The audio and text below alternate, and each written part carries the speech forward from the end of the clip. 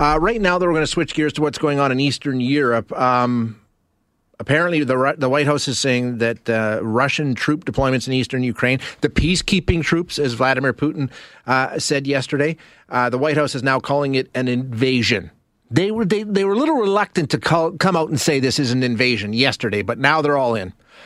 Which means that opens the door to the crippling sanctions that we've heard. UK have already brought some in. It all came to a head yesterday in a strange, rambling, I don't know what you want to call it, speech, media availability from Russian President Vladimir Putin and some of his ministers, and ultimately it came to a head with him recognizing two regions of Ukraine as independent. I mean, it's the escalation we all thought was coming. Now, what comes next? So to get some insight, we're going to chat now with Andrew Rasiulis, who is the fellow at the Canadian Global Affairs Institute. We've talked to him about Russia before, and we appreciate the insight. Hi, Andrew. Thanks for joining us. Hello, Shay. Glad to be back on your show. It's difficult times, but there we are. Yeah, I mean, I guess from what I'm seeing, and with now they're calling it an invasion, it looks like the Western world saying, okay, Putin's, he's decided on war. He basically ruled out negotiation yesterday and took the step, with recognizing the two regions and then sending in troops that, he decided on war, correct? Would that be fair? It's closer to war. Yeah. So let's we've got to really split that one.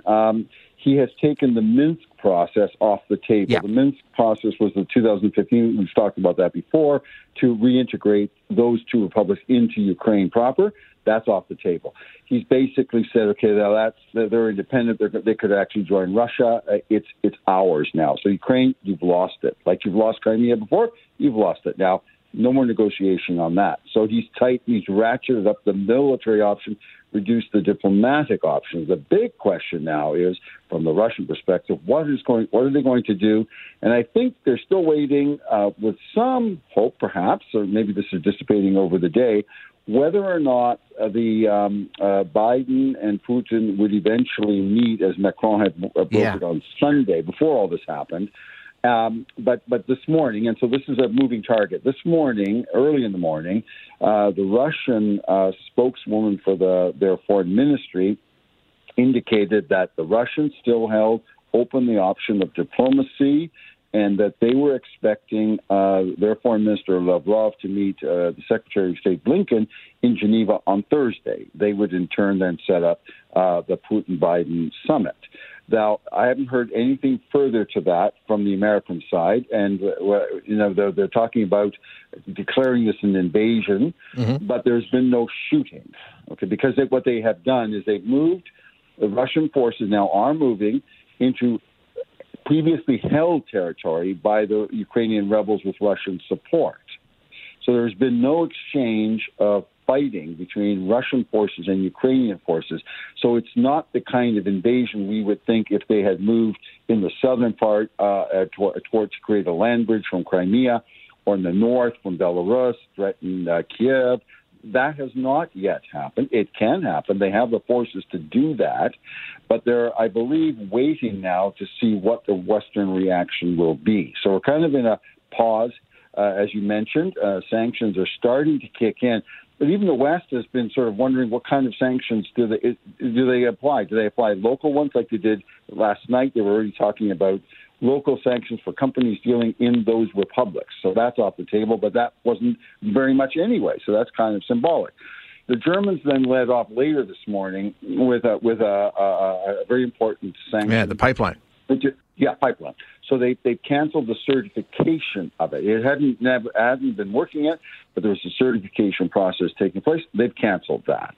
The British have imposed sanctions on Russian banks, or three of them, I believe, operating in London, plus on seized the assets of a number of oligarchs who are supporters of Putin. So these are strong measures that are now beyond the Luhansk thing or the Donbass issue. How far will they go now? This is anyone's game, and I believe the Russians are waiting to see what happens. But diplomacy still has a sliver of hope. And don't forget, even if fighting starts, and that could happen.